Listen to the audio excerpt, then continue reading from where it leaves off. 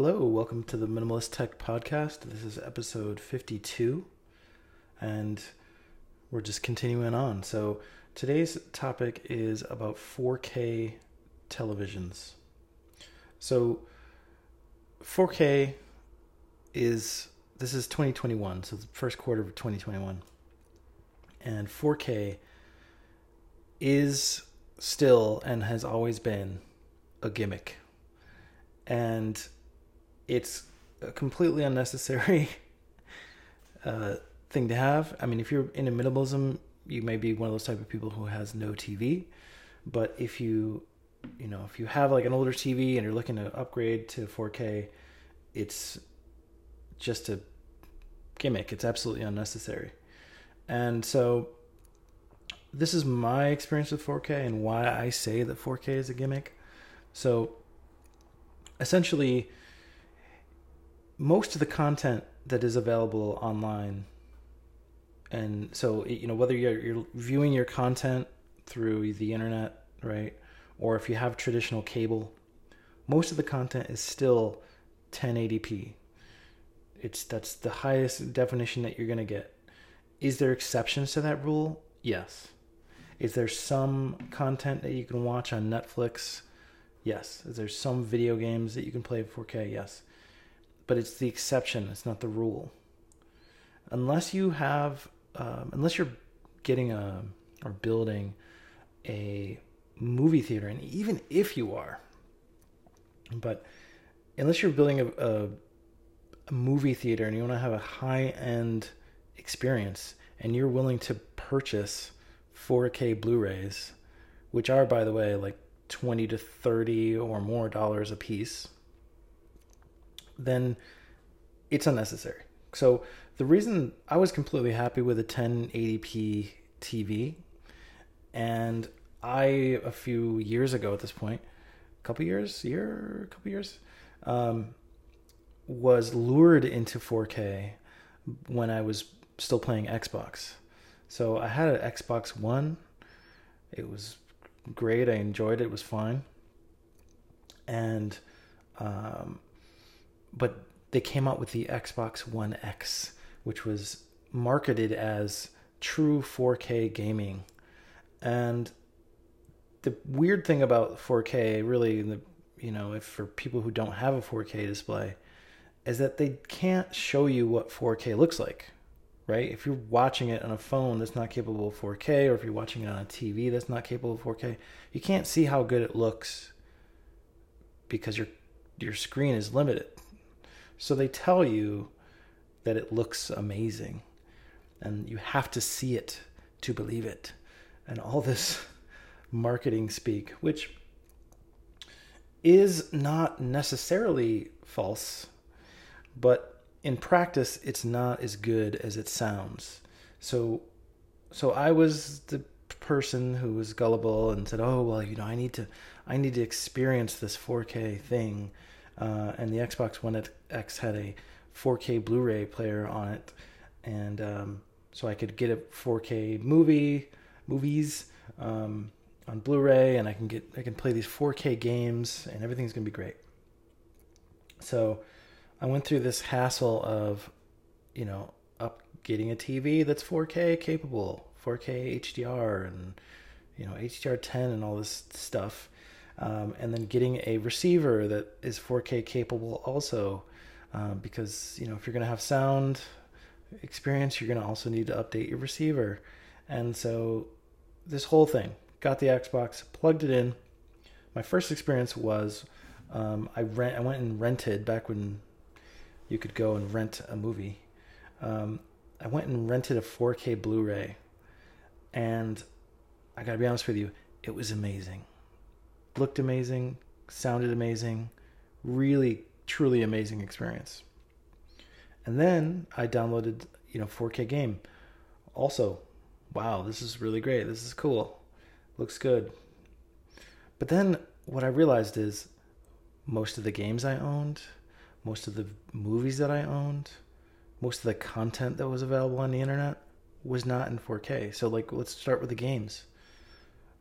They had this whole thing of that they were gonna enhance all these Xbox games. But at the end of the day, the enhanced list in terms of what I actually wanted to play was actually quite small, maybe 20 games or so. And so if you have a library of 200 plus games and 20 of them look really great in 4K, is that worth it? And then the other is like, what about all the stuff that's not in 4K? Because a 4K screen really is just like, if you divide a 4K screen into 4 equal parts, each of those parts is essentially a 1080p display. So if your content is in 1080p, it's getting stretched 4 times its intended size and resolution. So to be fair, some TVs have sort of a built-in sort of upscaling capability, but they're not all the same. Some of them upscale and make the image look as good as it could look. A lot of them, it's just kind of okay because it's stretching that image. So you're gonna get like you go from having this like crisp, clear experience of watching 1080p content on a 1080p display to watching slightly blurry content, 1080p content on a 4K screen, because it's stretching itself to try to fill up that whole screen. And so there's not a lot of games in 4K still, and we're now like in the next generation. And there's consoles that don't even output to 4K, right? The Nintendo Switch is extremely popular in terms of gaming consoles, selling very well. It's not even close to being able to display in 4K. So, and then if you do get, your Xbox or your newest Xbox, newest PlayStation, still, it's going to have that same issue. And one of the things that sort of proved this to me was that the newest generation of Xboxes, there's 2 versions, the Xbox Series X, which is the highest end you can get, and then there's the Xbox Series S, which is the more affordable version that most people are going to end up buying. That content, it's basically built to display 2K, which is essentially twice of 1080p, which is what all the TV manufacturers and everyone should have gone to. It was a more like, I guess, realistic jump to that. But so the newest Xbox you can get right now is not even really built for 4K, because they know that their content doesn't even get to that point. A lot of their content isn't quite 4K. It's just it's unnecessary, and so it's not just like an upgrade. It's actually a sacrifice, because if you're into watching content, then like I said, it's just not going to look, some of the stuff is not going to look as good. And when I say some of the stuff, if you have the majority of your content is like 1080p or less, you're not going to want to watch that on a 4K TV, especially if it's a huge 4K TV. So it's a weird thing. I felt really, after going through the process, quite gullible, because it's great marketing. It sounds so great. Like, oh, look at this 4K content. And then like there are those moments where it does, everything lines up. You have a 4K Blu-ray. You have, all this 4K stuff, and then you watch it and it's great. But it's the exception, not the rule. It's going to take another few years for 4K to, I want to say, you can't even say that, because if you're you're interested in movies, like some of the old movies are getting re-released in 4K, but like less of them are getting re-released in 4K. So there's still this, and that goes to games as well. So there's still this incredible amount of content that's just, it's never going to hit 4K, and if you have some 4K content and you watch it on a 1080p screen, it's fine. It's going to look great. A lot of this has to do with also the size of the screen too, but it depends on what you're going to do with it. So unless you're like the person who's like, you don't want to watch any old movies, you want to just watch 4K content, period, which is, going to be harder to find, because even if you look at YouTube, most YouTube content, even the higher production value YouTube content, isn't available in 4K.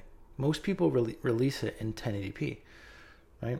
Because it goes down to also like how to capture 4K content. If you're a film creator, if you're making content for YouTube or whatever, a lot of people are using a 4K camera to capture the content. And what that means is, what they end up doing with editing and things like that is it gives you a 4K image to work with, but a lot of times you're going to crop into that. So at the end of the day, it makes no sense to release it into 4K. You're going to release it in the 1080p. And that's just not going to change for a long time, right?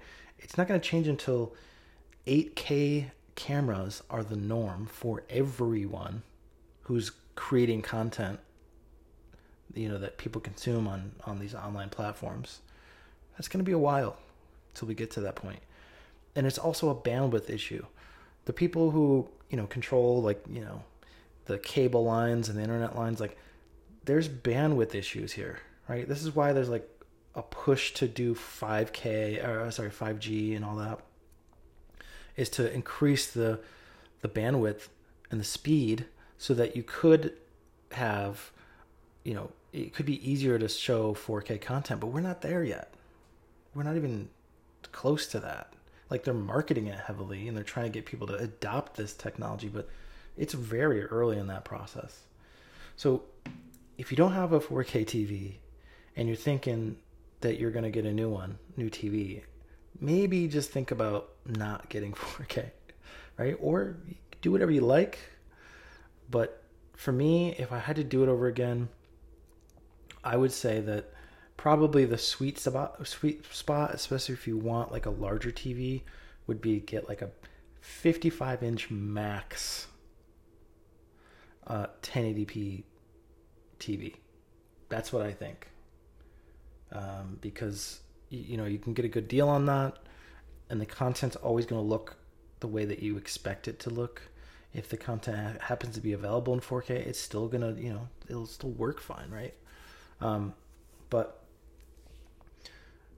it's funny that that's a thing, because most, if you go into Best Buy or one of these stores, they're going to show you all the 4K stuff, and it seems so great, but why, so again, until I build my, my beautiful home theater, and even then, again, it's even then, so many great movies are available that are only in 1080p, and that's high def. That's if they were re-released that way. So that's it. Be careful with, there's marketing gimmicks. This is a big one, I think, and it's one that actually annoyed me enough where it was part of the reason why eventually I was able to kind of get away from Xbox, because I realized that if the marketing is further it over promises essentially what the technology can do, it ends up being a bad experience. Especially something like that, because they're encouraging people to change up their whole setup. If they're saying, oh, you really got to try this 4K thing, because you just never seen anything like it. It's not just a matter of going and getting the console. You got to go get the console, then the TV, then there's other things that go along with that. Receiver, if you have a receiver. It's a huge investment, actually. And just not worth it, in my opinion. Just my opinion. Hope you enjoy this one. Have a great one. If you like this podcast for whatever reason, I think I said iTunes last time. If you would be so kind to leave a kind review on Apple Podcasts, on the Apple Podcast app, that would be great. But regardless, thanks for listening. Take care.